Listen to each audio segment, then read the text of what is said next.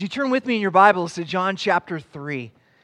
And as you turn there, we're going to dismiss our children to Children's Church. So if you have little kids who are pre-K through kindergarten who want to meet Miss Leanne, our children's director, and our Children's Church volunteers in the back, you can do that now. Well, for those of you who are new, we are working our way through the Gospel according to John. It is an amazing gospel. John is an amazing apostle. You might not know that John was initially one of the youngest apostles. He was one of the very first people to be called to the Lord Jesus Christ when he was very young.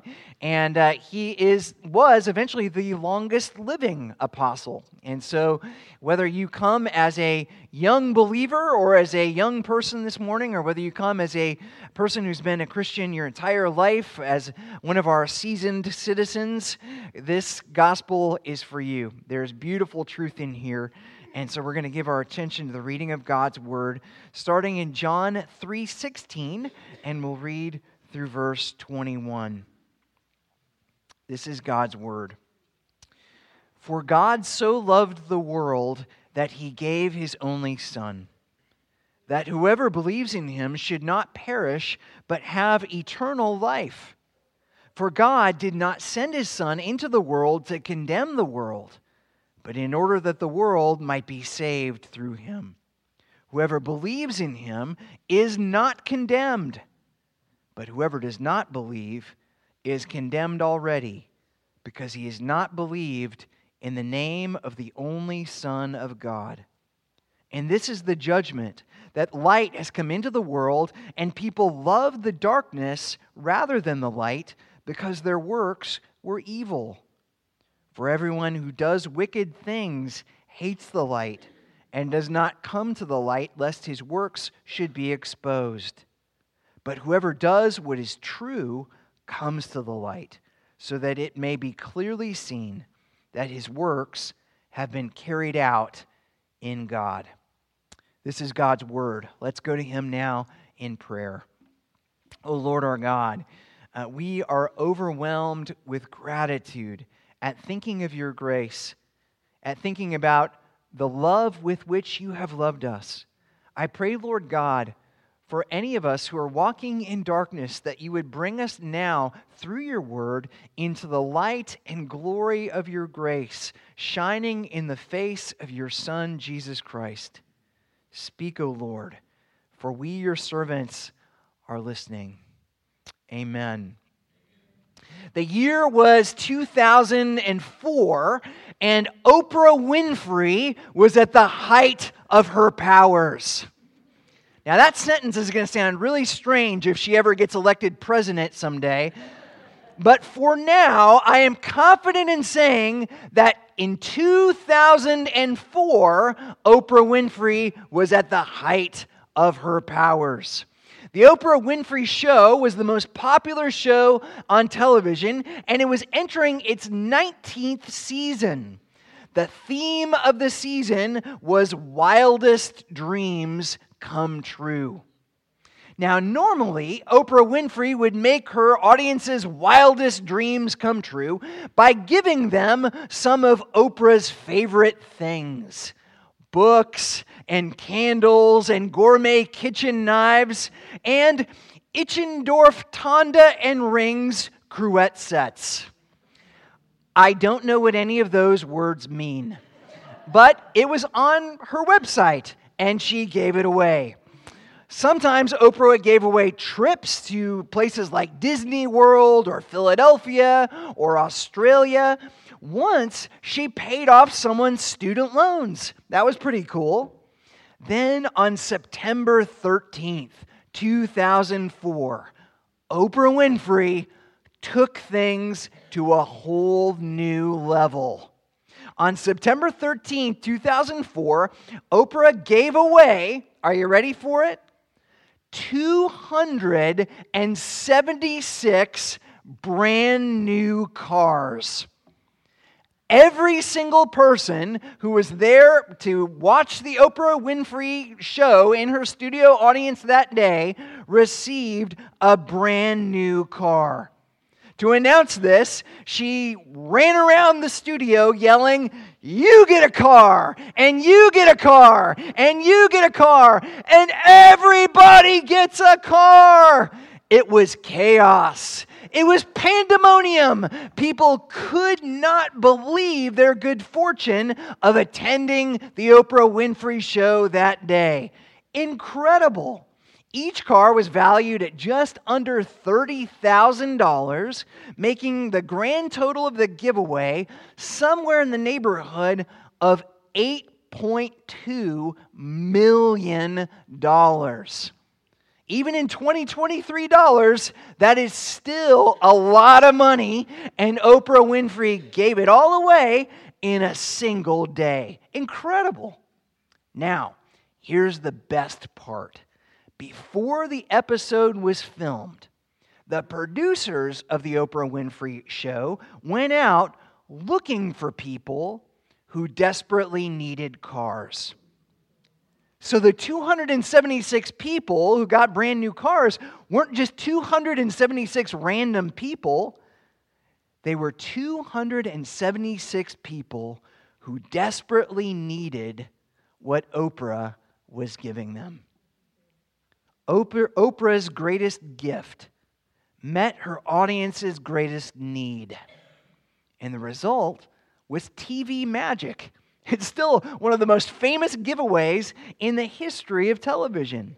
Let me ask you a question. What would happen if the world's greatest giver gave you the world's greatest gift? A gift that met your greatest need.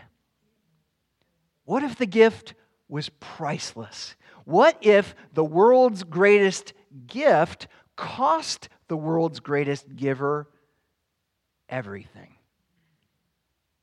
How would you respond? With laughter? With joy? With celebration? Would you praise the person who gave you the gift? Would you be overcome with gratitude just thinking about the generosity of the giver? Would you live differently because of the gift? Would that gift change your life forever? Would you run out and tell everyone what happened? I probably would. I would say, "You'll never believe what happened to me. I received the world's greatest gift." I would never stop talking about that.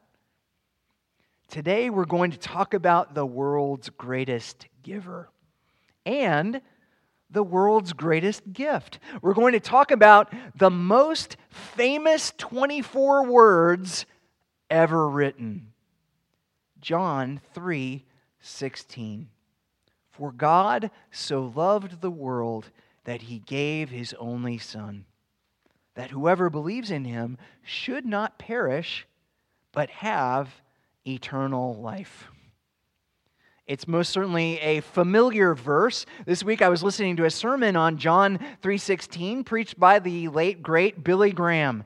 He was preaching to thousands of New Yorkers, maybe 10,000s of New Yorkers, in Central Park. And when he came to this text, he said, "If you know this verse, say it along with me." And I thought, uh-oh. You're in trouble here, Billy. This is not North Carolina anymore. You're in Gotham. You're in the Big Apple. I used to live in New York City, and the odds that thousands and thousands of people would know John 3:16 is a bit of a stretch. But it turns out I was wrong. There is a first time for everything.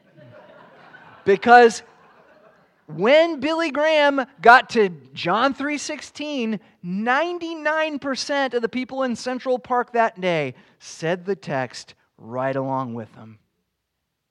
But it's also a very important verse. This is basically the whole gospel in a single sentence.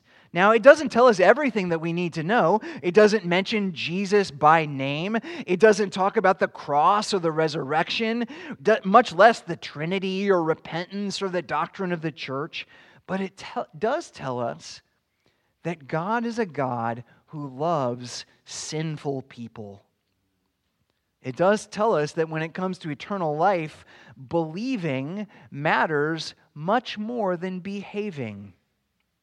This verse shows us that our God is a loving and merciful God, a gift-giving God, a God who loved sinful, undeserving people so much that He gave us the greatest gift, the gift of His only Son, Jesus.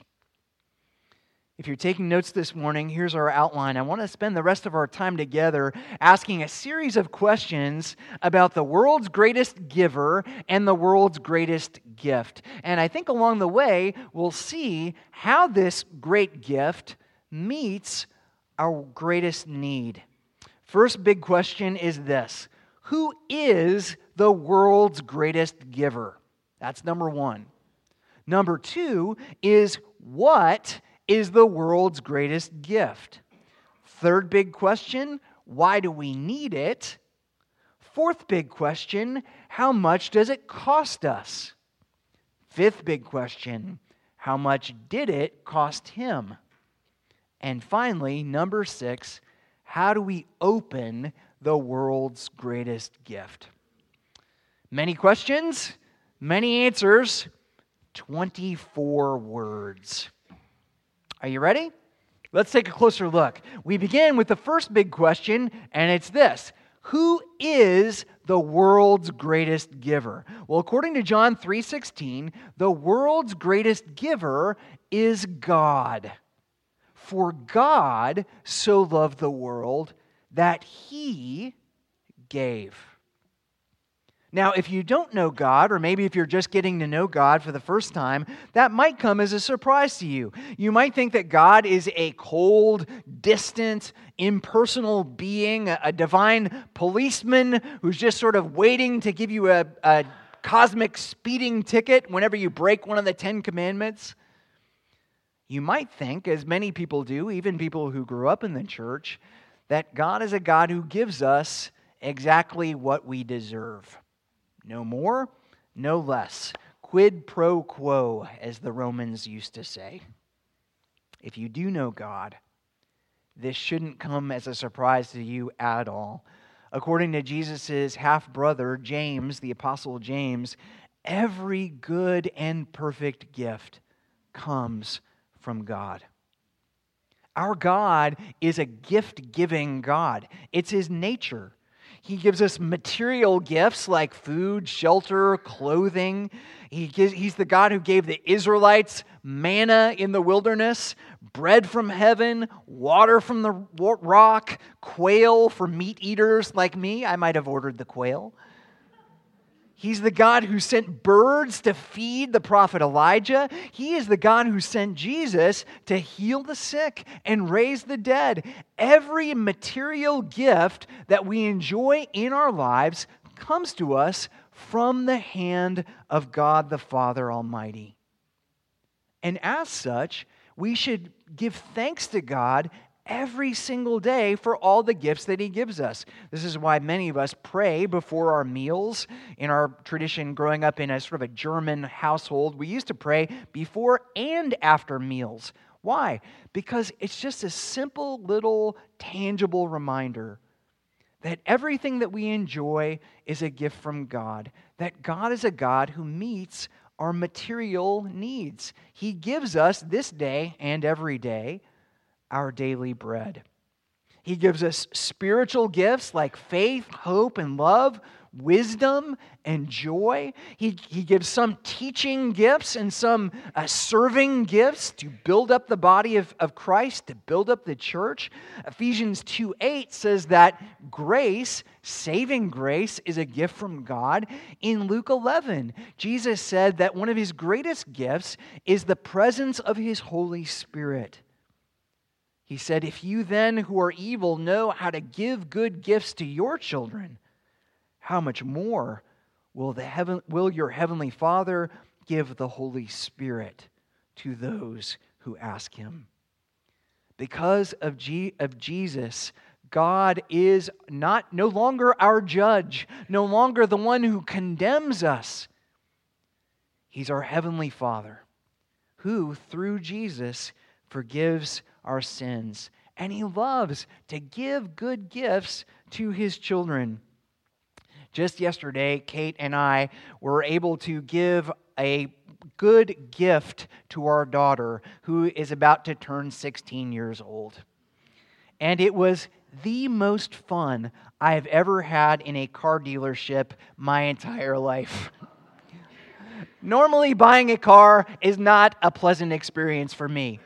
I feel like I'm in hand-to-hand combat with a salesman trying to wring every last dollar out of this purchase, and he's trying to sell me snow protection or some sort of a warranty that I will never use. And so this battle back and forth. Yesterday, I don't even think I negotiated at all. He said, here's how much it costs. And I looked at my daughter, this image bearer of God, and I remembered holding her when she was just a baby. And I said, where do I sign? These people saw me coming a mile away. And I didn't care. Who is the world's greatest giver? Who gives us exactly what we need, exactly when we need it? Not me. Not you dads or moms or grandmas or grandpas.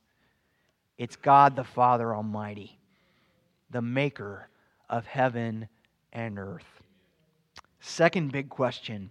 What is the world's greatest gift? Well, it turns out the world's greatest gift isn't a brand new car or even a slightly used car. It isn't a castle on a hill or a house on the water. It isn't health. It isn't wealth. It isn't a happy marriage or great kids or successful career. As great as those things are, frankly, I hope that God gives you all of those things.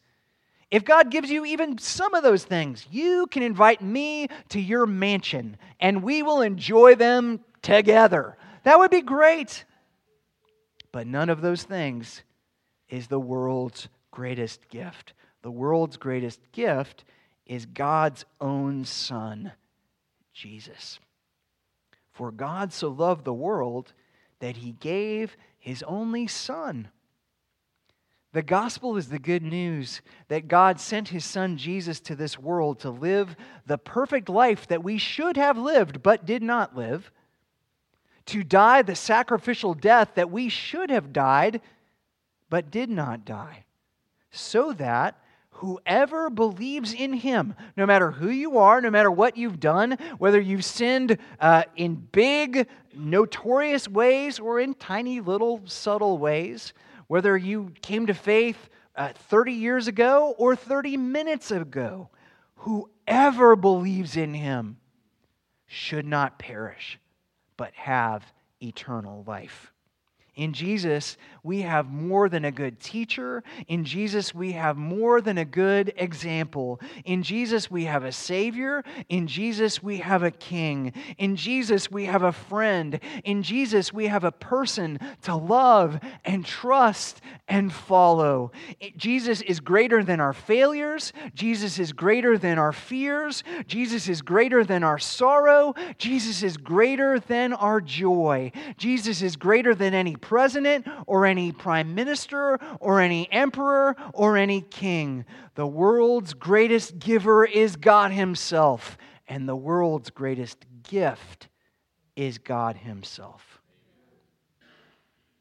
Praise God, from whom all blessings flow, and there is no greater blessing than the blessing of a God who would send His only Son to die on the cross that we might live. Third big question is this: why do we need the world's greatest gift? Verse 17, for God did not send His Son into the world to condemn the world, but in order that the world might be saved through Him. Whoever believes in Him is not condemned, but whoever does not believe in Him is condemned already, because he has not believed in the name of the only Son of God. We need Jesus because we are sinners. We need Jesus because without Him, we would stand condemned before a holy God. Apart from Jesus, we are dead. Apart from Jesus, we are in the darkness. Apart from Jesus, we are slaves to foolishness and futility and frustration. Verse 19. And this is the judgment, that the light has come into the world, and people loved the darkness rather than the light because their works were evil. For everyone who does wicked things hates the light and does not come into the light, lest his works should be exposed. This is a very stark assessment of the human condition, is it not? And yet, if we're honest with ourselves, it's a very accurate description of the human condition. Look around. Look at the world. Look at your own heart.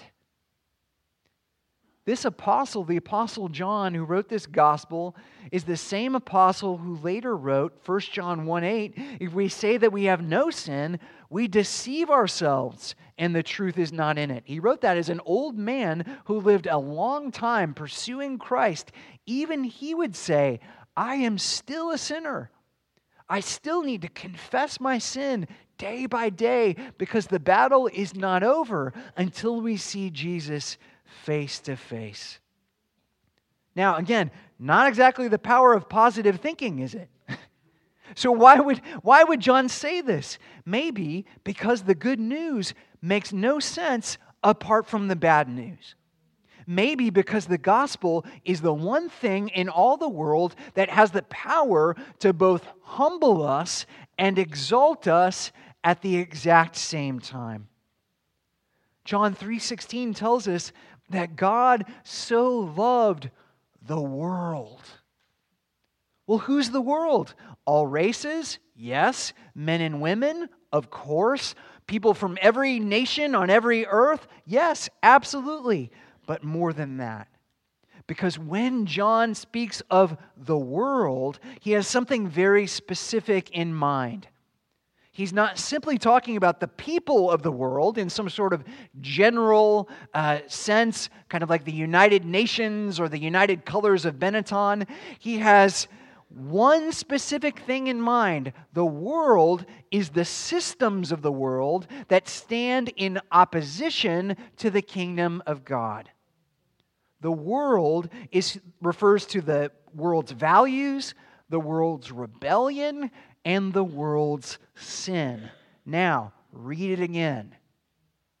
For God so loved the world. God so loved His enemies. God so loved the lost. God so loved the damned. This is the God we serve.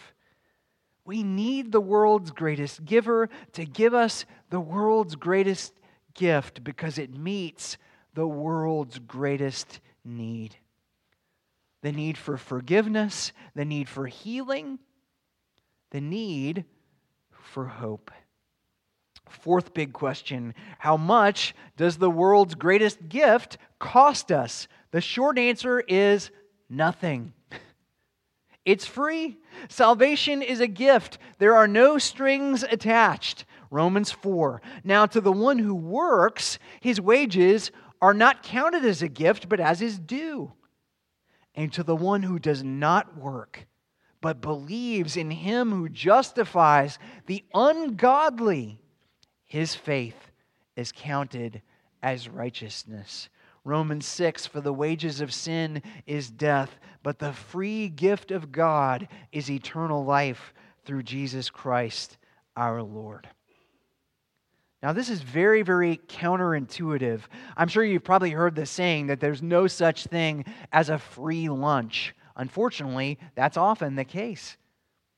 Often we are very suspicious when people come to us starting to talk about something that's free gifts, because we live in a world where most human relationships are transactional. Come for the free lunch and stay for the timeshare seminar, right? Whether it's a free lunch or a free concert or the free football phone that cost my beleaguered parents a $55 annual subscription to Sports Illustrated in 1989. There's no such thing as free, right? That's especially true when it comes to the realm of religion. In almost every religion, what happens? The good people go to heaven and the bad people go to hell. You get what you pay for. There's no such thing as a free lunch. You get what you deserve. So the question that most religious people ask is, well, how good do I need to be? Do I need to be as good as Mother Teresa? Do I need to be slightly better than maybe a corrupt politician or someone like this? What is heaven going to cost me? An hour every Sunday morning, 10% of my after-tax income? John is saying that might be how every other relationship works. That might be how every other religion works, but that's not how this works. In Christianity, you cannot earn salvation. You cannot earn God's grace, and you don't have to. It is a gift. It is totally and completely free. For God so loved the world that He gave His only Son. Gave. It's a gift. For us, the world's greatest gift costs nothing. For us, the world's greatest gift is absolutely free. Fifth big question, related: how much did the world's greatest gift cost Him? For us, the answer is nothing. For Him, the answer is everything. For God so loved the world that He gave His only Son. Now, I thank God that I have never experienced this, and I pray that I do never experience this, but I am told by people who have experienced this that there is absolutely nothing worse than the death of your child. There's absolutely nothing worse than the death of a child that you raised and loved and cared for. I would gladly, and I'm sure most of you parents, all of you parents, would gladly exchange your own life for the life of your children. You would gladly die so that your child might live. Here's what God the Father did in giving us His only Son. He sent His own Son to die so that we could live. In the Apostles' Creed, we say that Jesus descended into hell. In other words, He experienced the hell that we deserve on the cross. But I wonder, did God the Father experience hell too? We know that when Jesus died on the cross, the curtain separating the Holy of Holies from the rest of the profane and secular world was torn in two from top to bottom.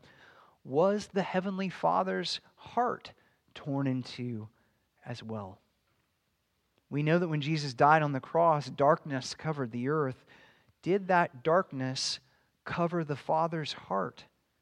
We know that there was a great earthquake when Jesus died on the cross, immediately following His cry of dereliction, my God, why have you forsaken me?" Did the Father's cry of dereliction cause the ground to shake beneath His Son's feet?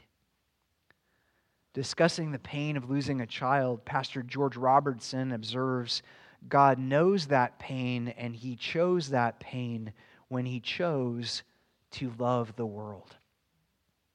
That is how much you matter to God. That is how much God loves you. In Romans 8, the Apostle Paul writes, "He who did not spare His own Son, but gave Him up for us all, how will He not also with Him graciously give us all things?" How will He not answer our prayers? How will He not receive us into His kingdom? How will He not give us exactly what we need, exactly when we need it? He gave His only Son. The gift that cost us nothing cost our Heavenly Father everything. That leads us to our sixth question, last one. How do we open the world's greatest gift? Perhaps this is stating the obvious, but a gift that you never open is not much of a gift. If you got a brand new car from Oprah Winfrey and then said, hey, where are the keys to this thing? And she said, surprise, there are no keys. You would have just been given the world's largest paperweight, essentially. That's not much of a gift. So how do we open it? How do we embrace Jesus? How do we receive Him? How does the gift that God has given us change our lives forever? Here's the answer. In order to receive, we have to believe. John 3:16, for God so loved the world that He gave His only Son, that whoever believes in Him should not perish, but have eternal life. We have to believe that Jesus really did come from heaven to earth, that He really did become a human being, fully God and fully man. We have to believe that in obedience to His heavenly Father and for the joy that was set before Him, He endured the cross, despising the shame. He rose again from the dead and is seated today at the right hand of God the Father Almighty. We have to believe that He really is who John the Baptist said that He is, the Lamb of God who takes away the sins of the world. We have to trust Him. We have to obey Him. We have to give our lives to Him in gratitude for Him giving His life for us. And here's the amazing thing.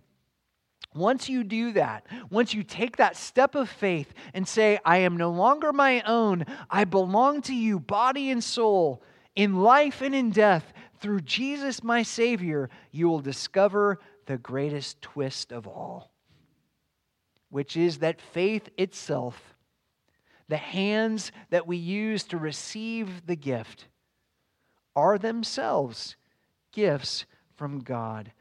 For by grace you have been saved through faith. And this is not your own doing.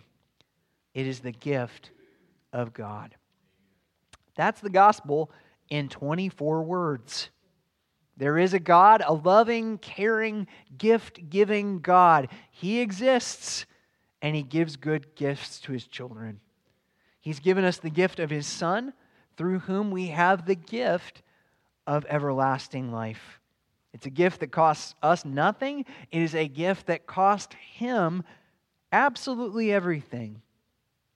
It's a gift that we desperately need because it meets our deepest needs for forgiveness, for acceptance, for unconditional love, and unspeakable joy. How do we open the gift? We open it when we believe. And then, having received the gift of Jesus, God's Son, and through Him everlasting life, it is our great joy to be givers of that gift. As we go and tell the world about who God is, oh, how He loves us, that He's given us this unspeakable gift, which produces unspeakable joy. We'll talk about that more next week at our missions conference as we hear about gift givers giving this gift to Native Americans and others giving this gift around the world. So come back next week and we'll continue on with the message of missions. For now, let's go to God in prayer.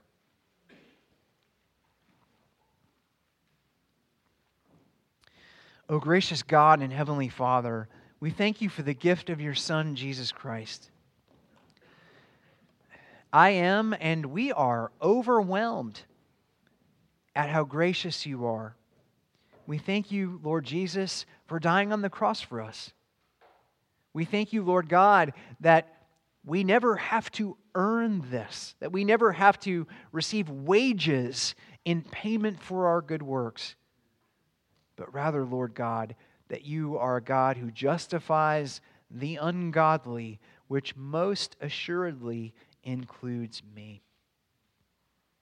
I pray, Lord God, that this would melt our hearts like wax, that we might step boldly into the light of your salvation, bringing others with us, for we have seen your glory and your grace.